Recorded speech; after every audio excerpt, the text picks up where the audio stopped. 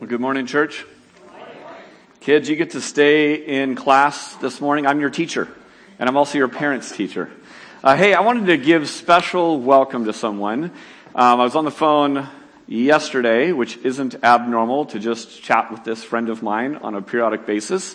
What's abnormal is that he's sitting in church with us, with his entire family, and the reason it's abnormal is they live in Mexico. Hurleys, stand up, and welcome to Hurleys.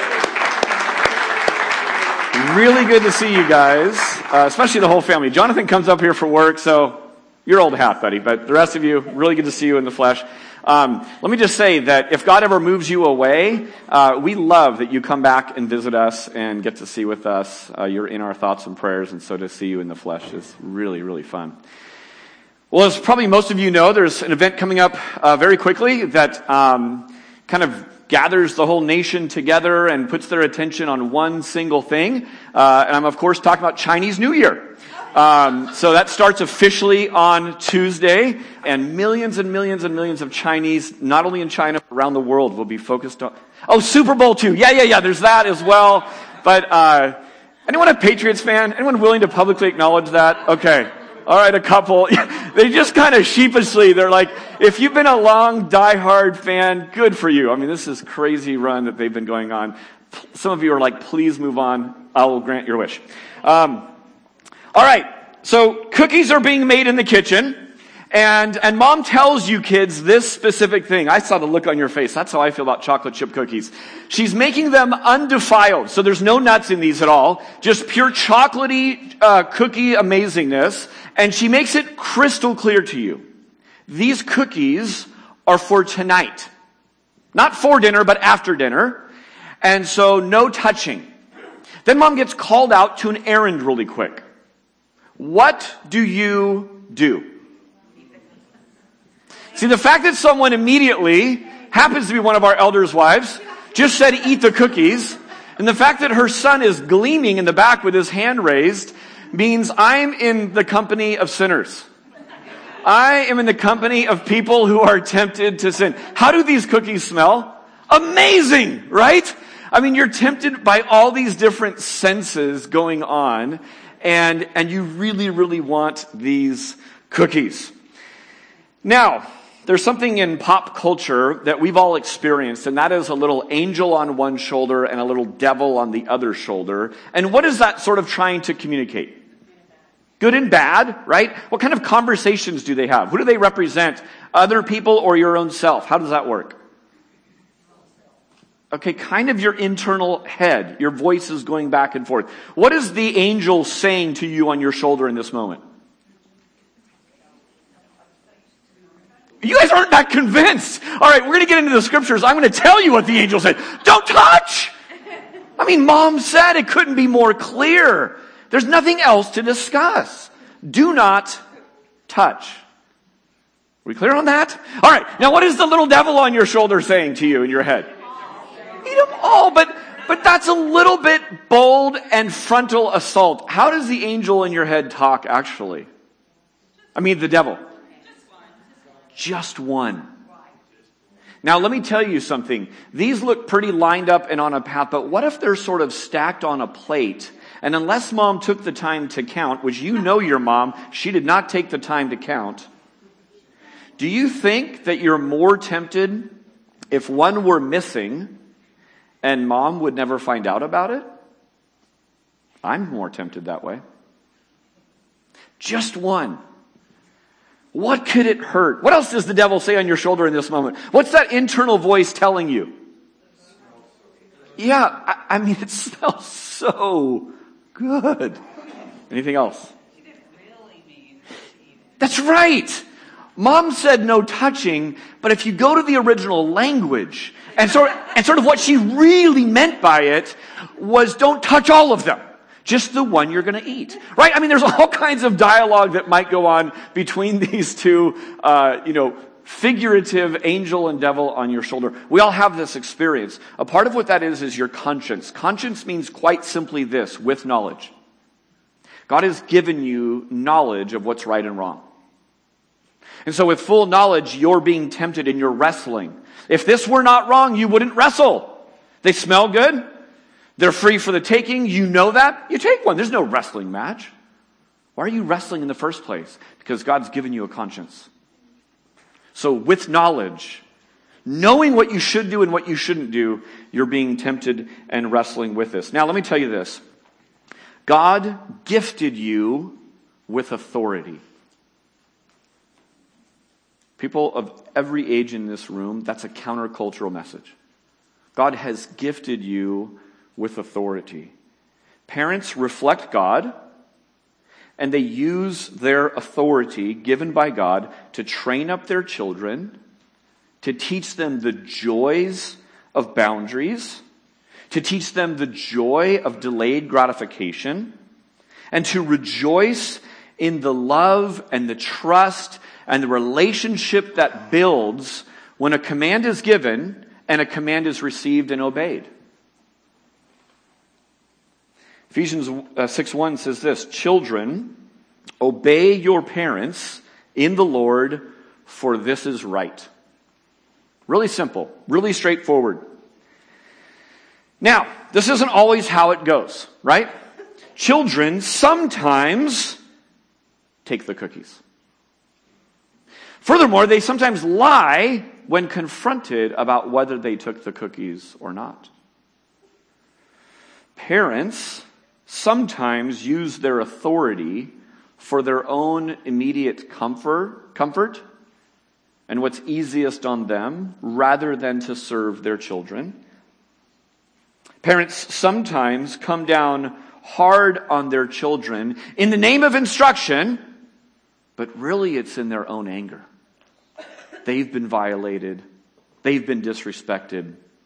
And so they come down harder than they should. This is why Ephesians goes on to say this. Fathers, what? Do not provoke your children to anger, but bring them up in the discipline and instruction of the Lord.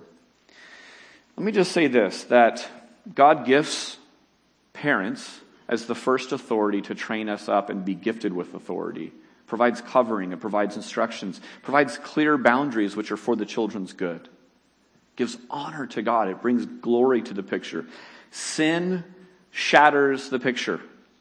What happens when you drop a picture frame and it shatters? There's sharp edges all over. Just in the cleanup process, you can cut yourself.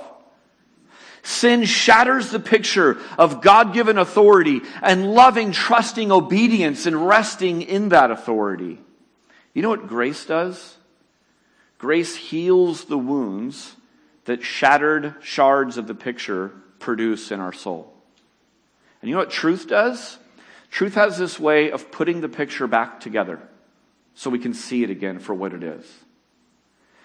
I want to start there because what we're going to talk about this morning is about temptation. Here's a fact of life.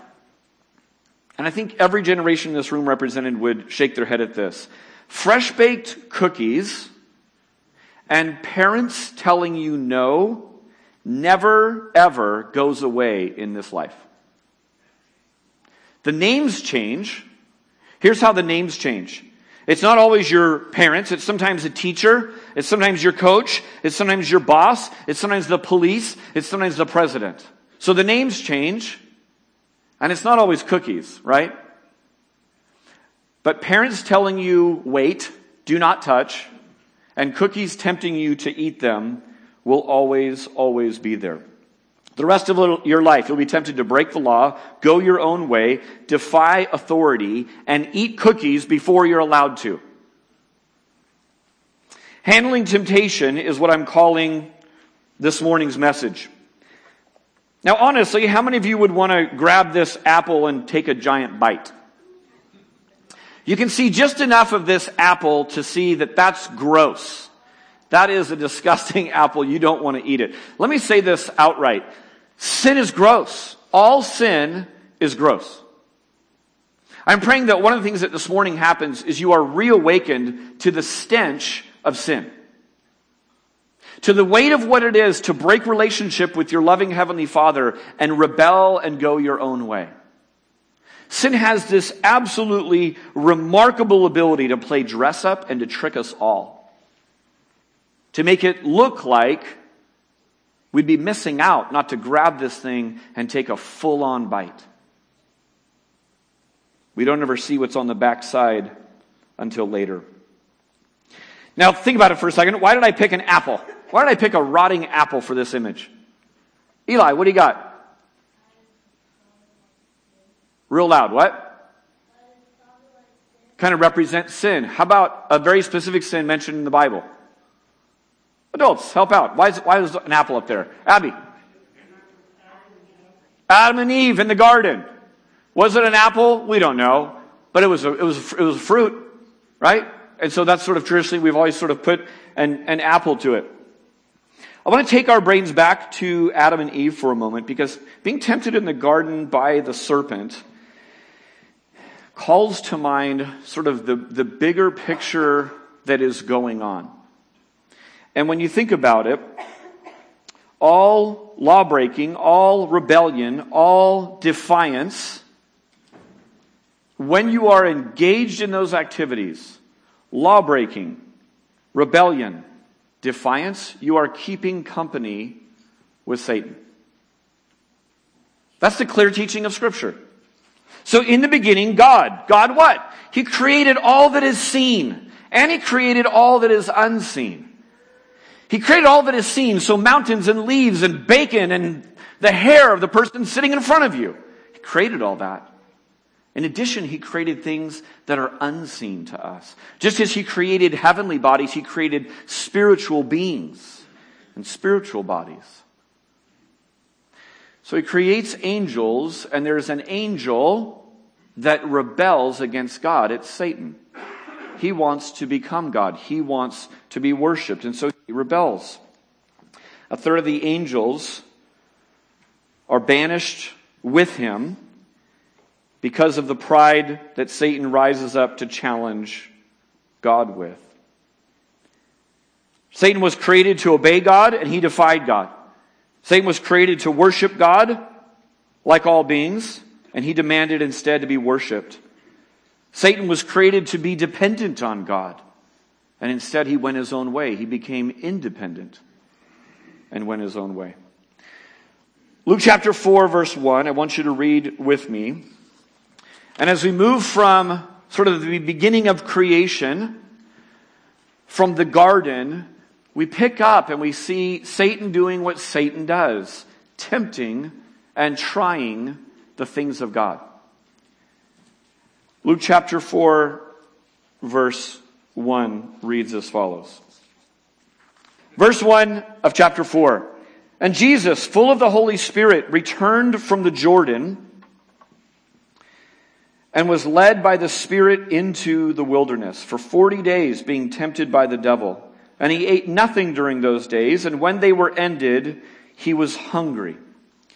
So that's where we pick up this temptation. Let me tell you where we're going the next couple of weeks. There's sort of a double header of testing going on. First, temptation. He faces Satan in the wilderness. Next week, we're going to look at this. He's going to go home, and he's going to face the testing of rejection. He's going to go home, and his own friends and family are going to reject him. Let me tell you this, that testing comes sometimes in temptation to sin. Eat the cookie. Sometimes it comes as a different form of a test, and that is when you're rejected, where will you run to? When you think about it, life is sort of an ongoing test. And all of us who are called by God to follow God will endure testing. God never tempts us with evil. Get that really clear in your head. God never tempts us into evil, but He does allow testing. And He allows testing so that we can graduate into greater likeness of Jesus. Let me show you a picture of how this looks. Will you run to me, God says? Will you depend on me? Will you stay with me? Or will you go your own way, take shortcuts, and seek your own will? That's what temptation looks like in all of its varied forms.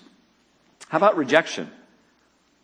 When the people that you thought were your closest allies betray you and turn out to be enemies, will you chuck your relationship with the Heavenly Father and cling to what you have known? Or will you follow me even when you're rejected by people that were supposed to be your closest allies? Here's the beautiful thing about Jesus. Jesus passed the test. I'll spoil the ending of Luke 4. He passes the temptation. And not only that, he goes on to greater testing. I would call the end of his life finals. Finals week, right? He's in the Garden of Gethsemane. Another garden, another temptation, same root source. It's the enemy of your soul. Satan comes to him in the garden. And Jesus passes the test. And then when you think about the rejection that goes on in that final week, one of his closest allies, one of the 12, Judas, betrays him all the way to death. Doesn't just stop following him, doesn't start writing some evil blogs about him. He betrays him for some money to his own death. Jesus passes both of those tests. Before looking at sort of each of the three individual temptations on their own, I want you to think about this thought. Satan sort of tries three different fronts, but he's attacking a very, very similar core idea, and that is he's attacking Jesus' identity. 2 times he says this, if you are the Son of God. A second time, if you are the Son of God. And with the other temptation, he says this, break relationship with the Father by worshiping me. So in all three areas, there's different varied ways of looking at these three temptations, but all three of them cut to the core of who Jesus is. Now think about this for just a second. Whether you were there last week, or whether you know in your Bibles what just happened in Luke, what's the context of this temptation happening? What just happened? Jesus just got baptized. What happens at Jesus' baptism? There's something really powerful and really public that goes on. This is a public inauguration ceremony. We see the Trinity present in a very unique way. The voice of the Father calls out from heaven and in a very short, succinct way gives to Jesus, catch this, fathers, what every son longs to hear from dad. Love and validation. You're my beloved son. I delight in you. And you're okay, kid. You're doing great. You're accepted by me. I approve of you. How many lost men today are longing to hear that because dad never gave that to them? What does God do? God gifts that to Jesus, and he does it publicly. Now, right on the heels of this glory being given to Jesus as he starts his public ministry, and it's really clear from the Holy Spirit being there in the dove, the voice coming from heaven, and the validation that says, this is my beloved son. Oh, by the way, there's a paternal test that Luke throws in called a genealogy that makes it a matter of public record that this Jesus of Nazareth is in fact the unique promised Messiah, the Son of God. Right on the heels of that, he's led into the wilderness by the Holy Spirit.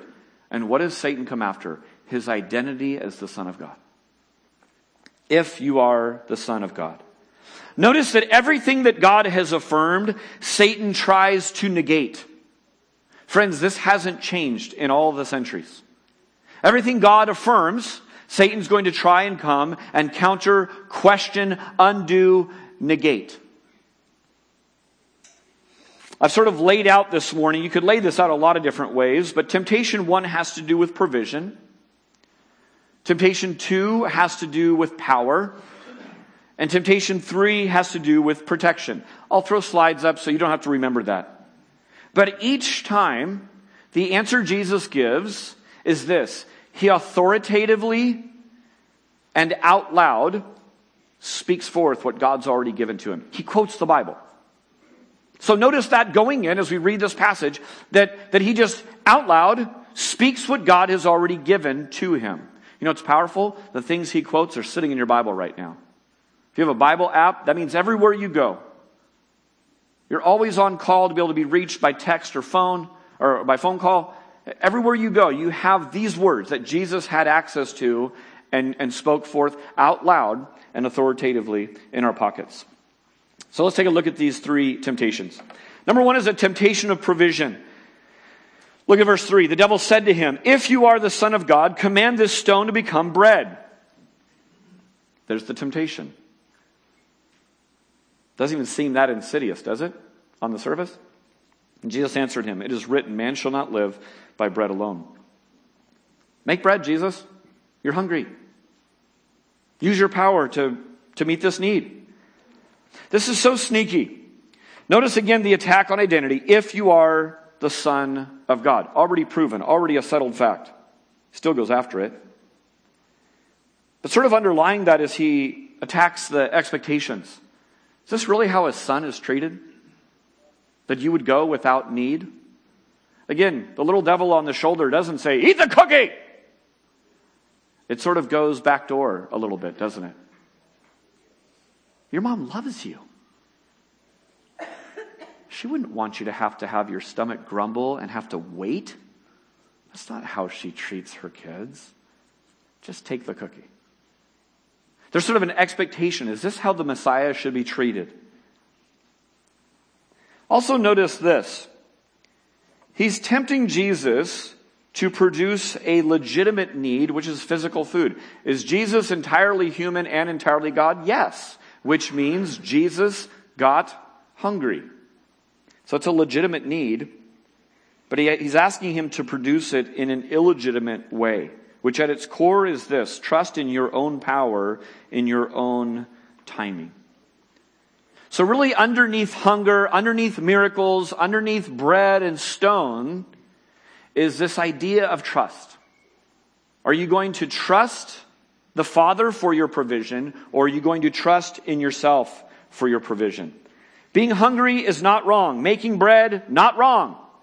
Performing miracles, not wrong. Even performing miracles, making bread, not wrong. How do we know? Because Jesus did that later on. Jesus, the bread of life, provided for people's sustenance this way.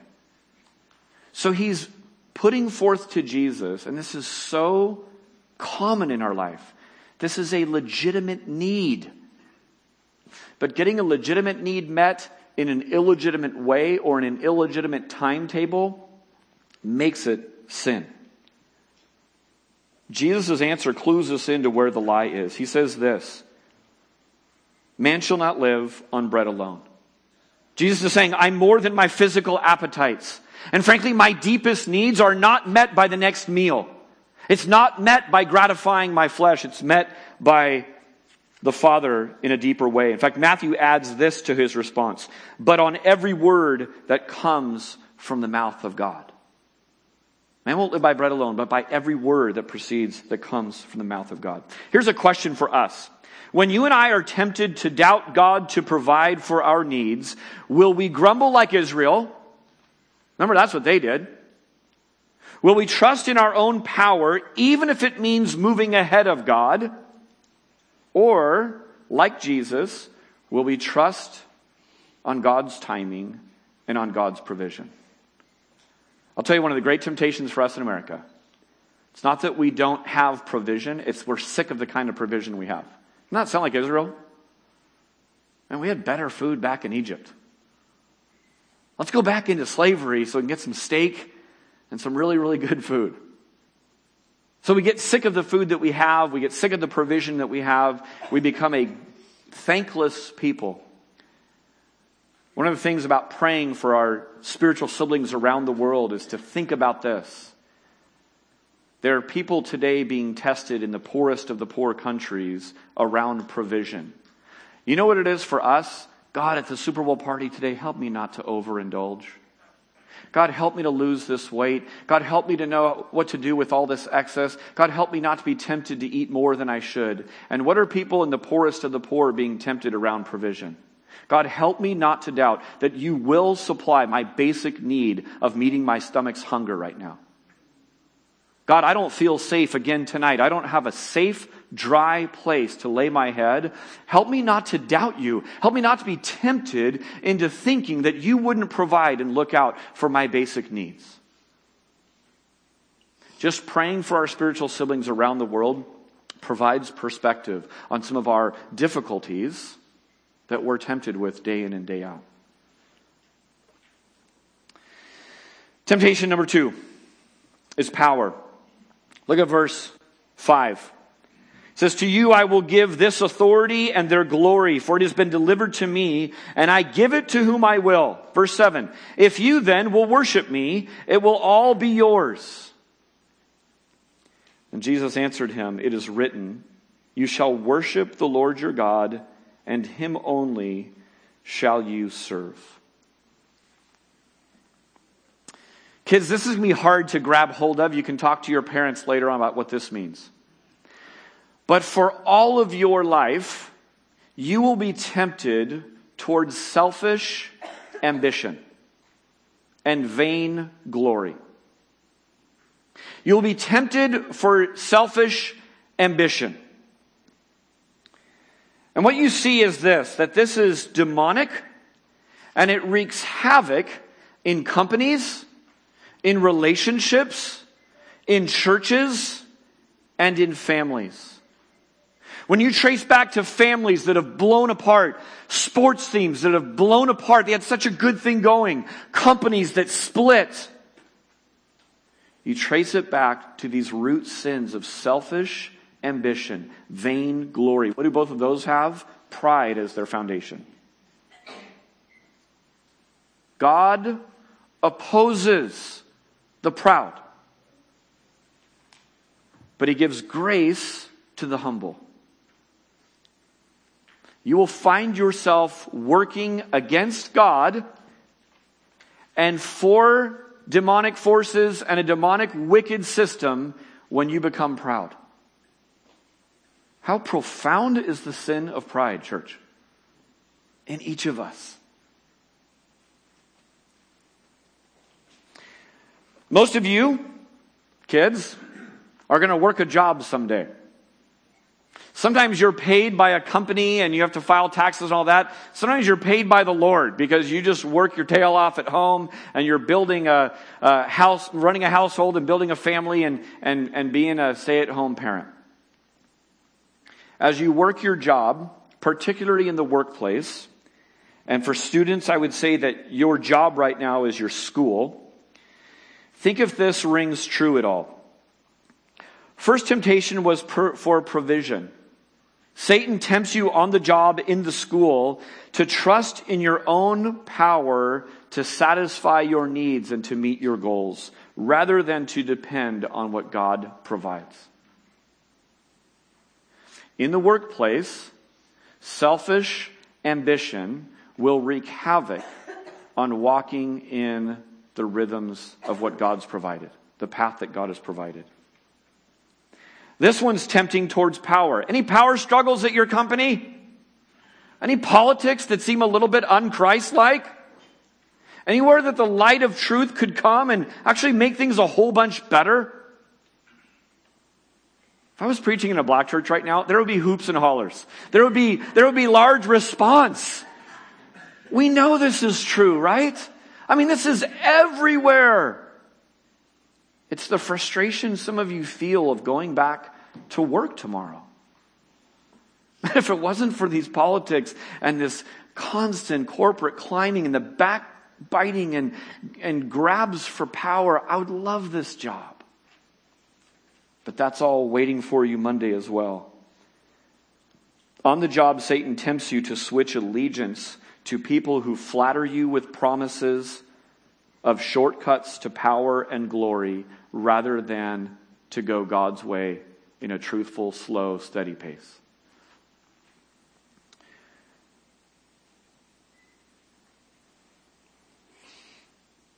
Any deal with Satan includes what verse 7 starts with. If you then. All this is yours. And then what's the fine print? If only, right here. This is what it's going to cost you. So Satan includes the if you then, and what's the cost? It's to switch allegiance from one Lord that is offering authority, co-ruling, and glory alongside with him, for another Lord, lowercase l, who is offering co-ruling and authority and glory. Do you see it? Satan and God the Father are offering exactly the same thing. What's the short-term gain and cost? The short-term cost of going with the Father is the cross. That's what's looming a few short years away. Long-term gain, you reign with the Father forever. What's the shortcut Satan is offering?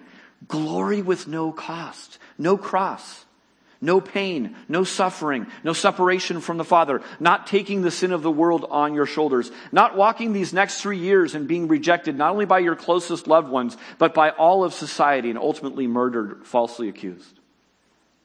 That's what's being offered. Friends, this shows up all over your school career. This shows up all over your friend circles. This shows up all over being a tenant in the place you're trying to get into, the job you're trying to apply for, or the job that you already have that you want to climb the ladder to.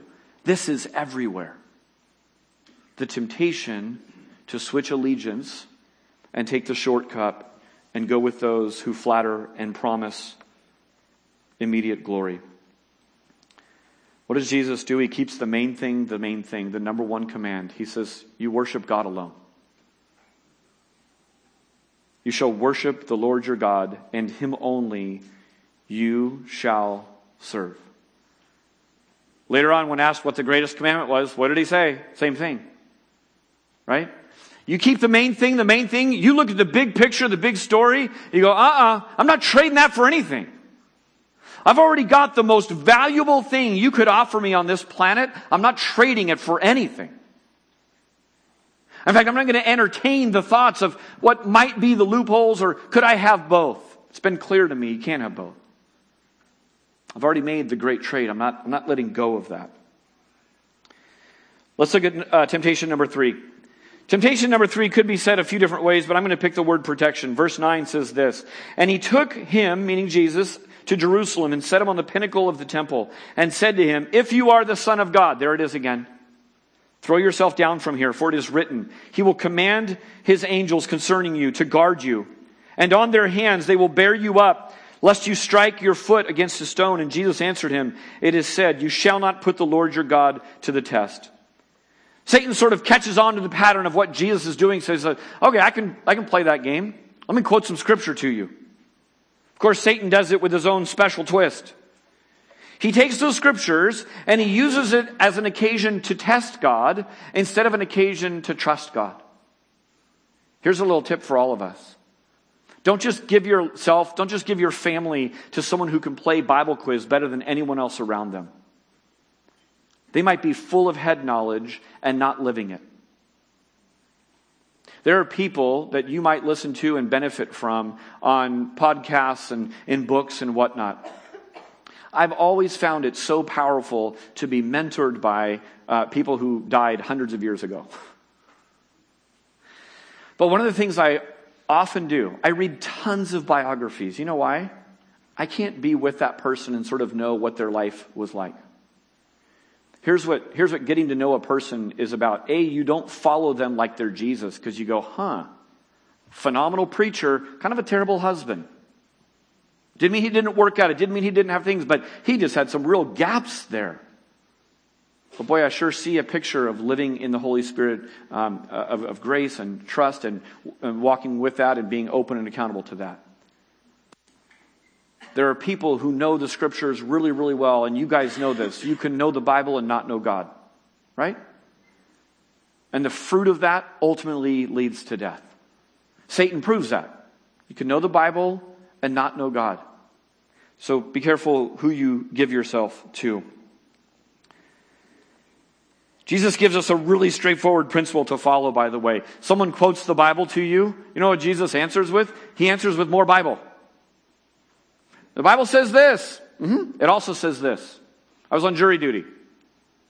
Shockingly, my number got called to go up there, and they began to interview me, and they found out who I was, and they asked me, what do you do, and all that. I'm sort of just praying, going, I'm sort of mixed, right? I'm sort of like, God, maybe you would use me on a jury to put forth your glory and bring forth justice. Like, that's a unique way in our country that you get to serve that way.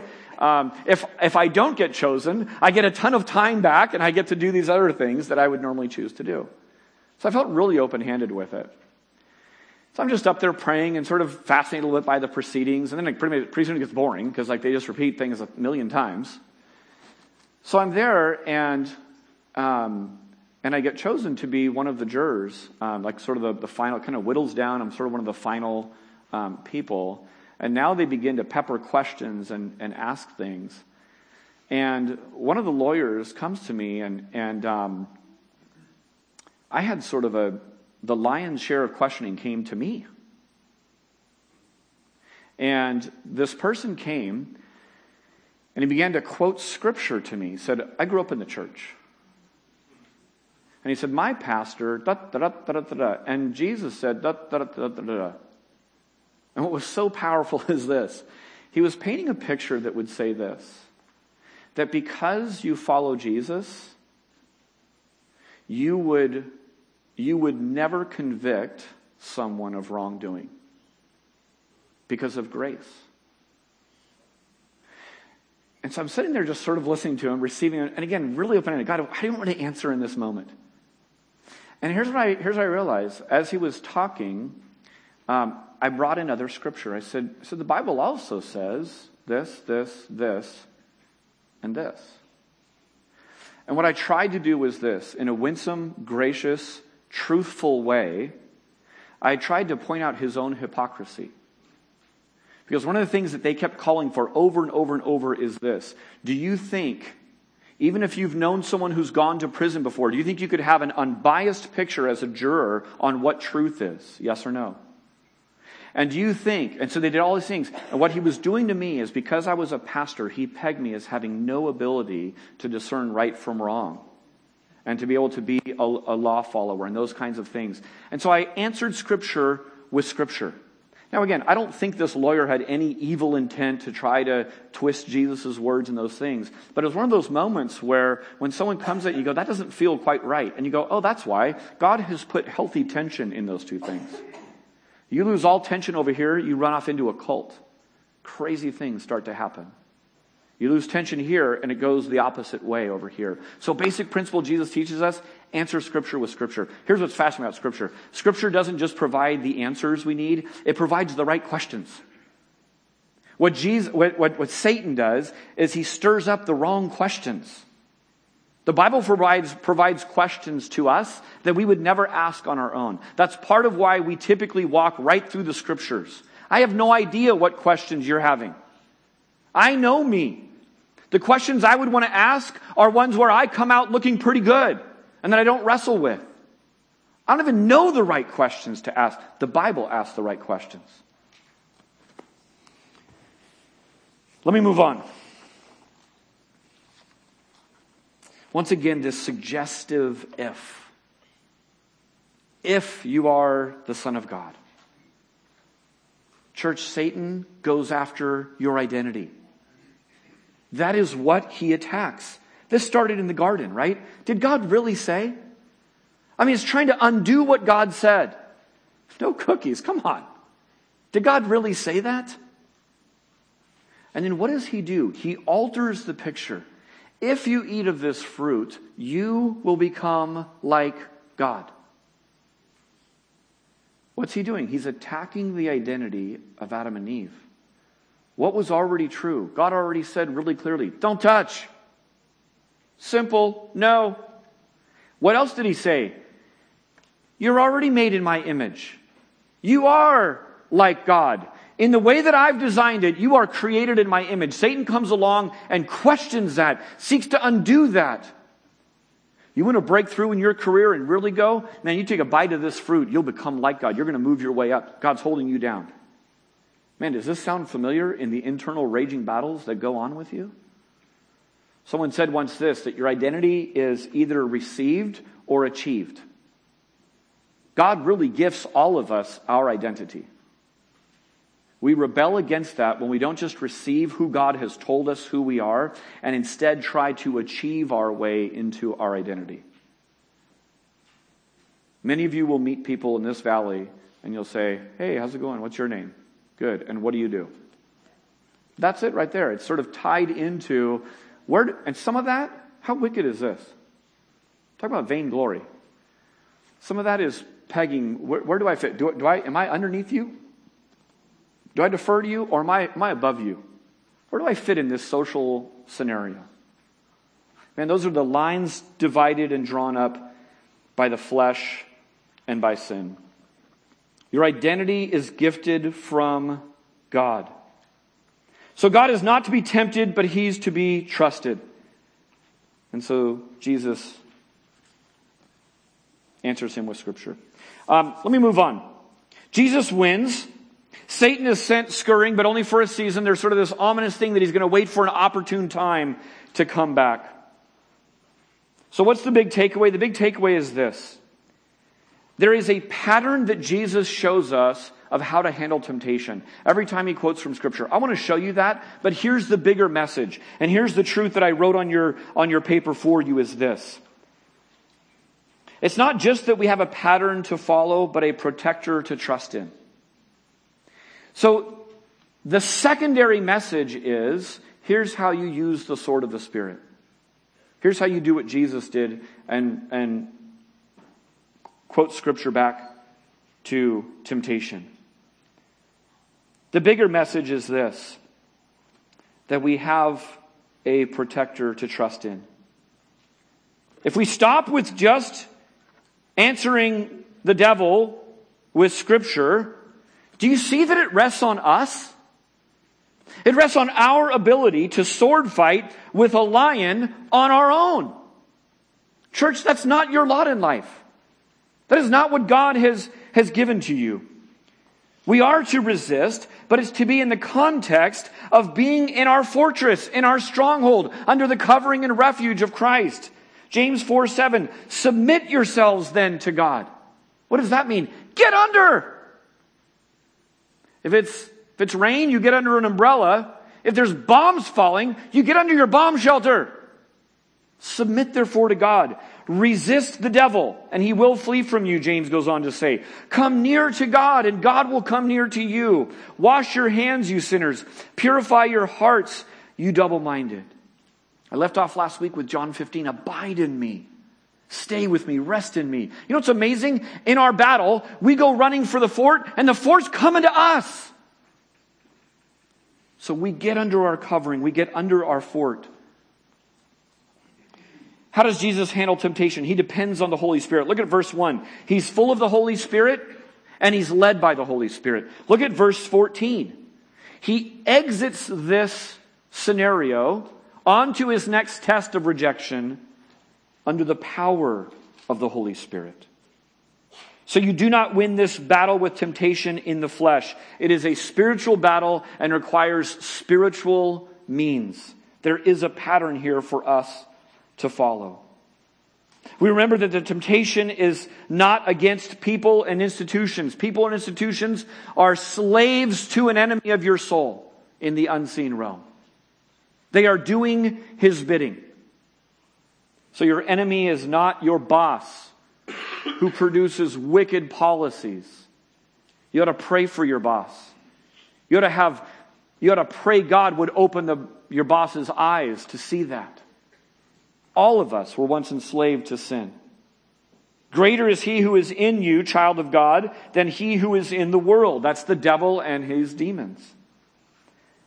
So Jesus depends on the Holy Spirit. That's the pattern for us. He also uses the sword of the Spirit. Sword of the Spirit is Christian insider talk for the Bible. That's what Ephesians calls it, sword of the Spirit.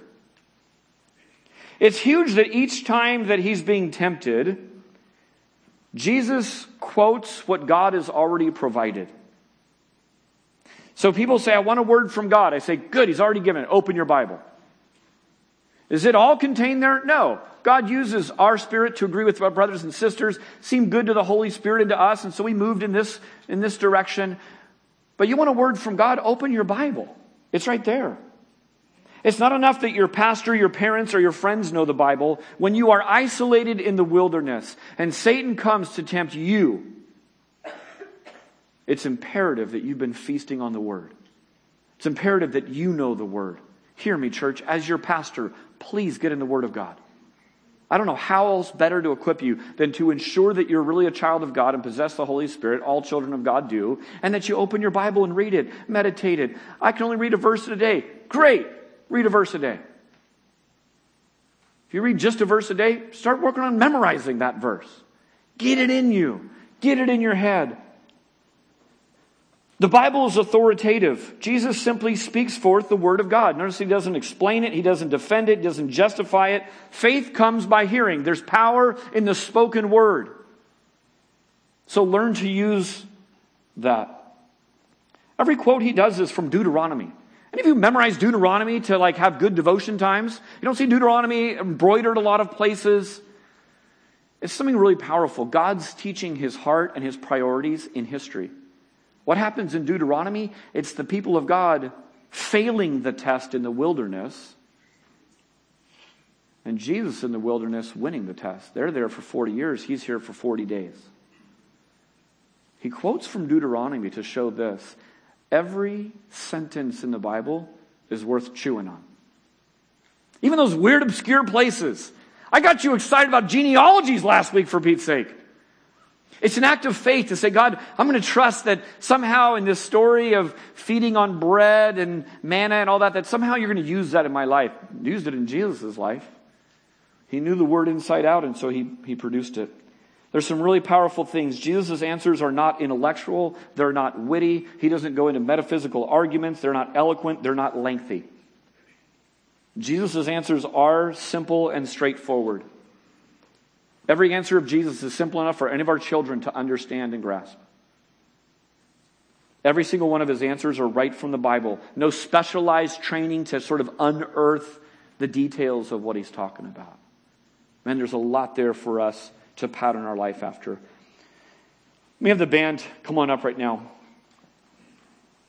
I want to get really practical here for a second while they come forward. When you are tempted, first run for cover of protection and then use the sword of the Spirit. We're both to use the sword of the Spirit and be under the covering of our fortress. We sing really good theology here. We make a point of it. We just sang this. In the song, Whom Shall I Fear? You are my sword and shield. I didn't even see that until I'm singing it a few minutes ago. I'm like, that's my sermon. God, you've provided us the sword of the Spirit. But Spirit, you are the presence with us. You're the protector with us. We sang this as well. Yours is the victory. Friends, we get in on the victory Jesus had. Our high priest was like us in all respects, tempted and tested in all those ways, and yet without sin. Verse 16 goes on to say this, and this is what I leave you with. Let us then, with confidence, draw near to the throne of grace, that we may receive mercy and find grace, catch this, to help in time of need. I want you to enter into this song that we're about to sing. As light always dispels the darkness, the truth of God comes in and always scatters the lies. We are going to sing forth the lies that the God of this world proclaims over us in 1,000 ways. The song says it well. Fear is a liar. What casts out all fear? Perfect love does. As we sing this, maybe it would be helpful to imagine the covering that we have in Christ. We were baptized not only into his suffering, but we were baptized into all of his power that raises us to newness of life.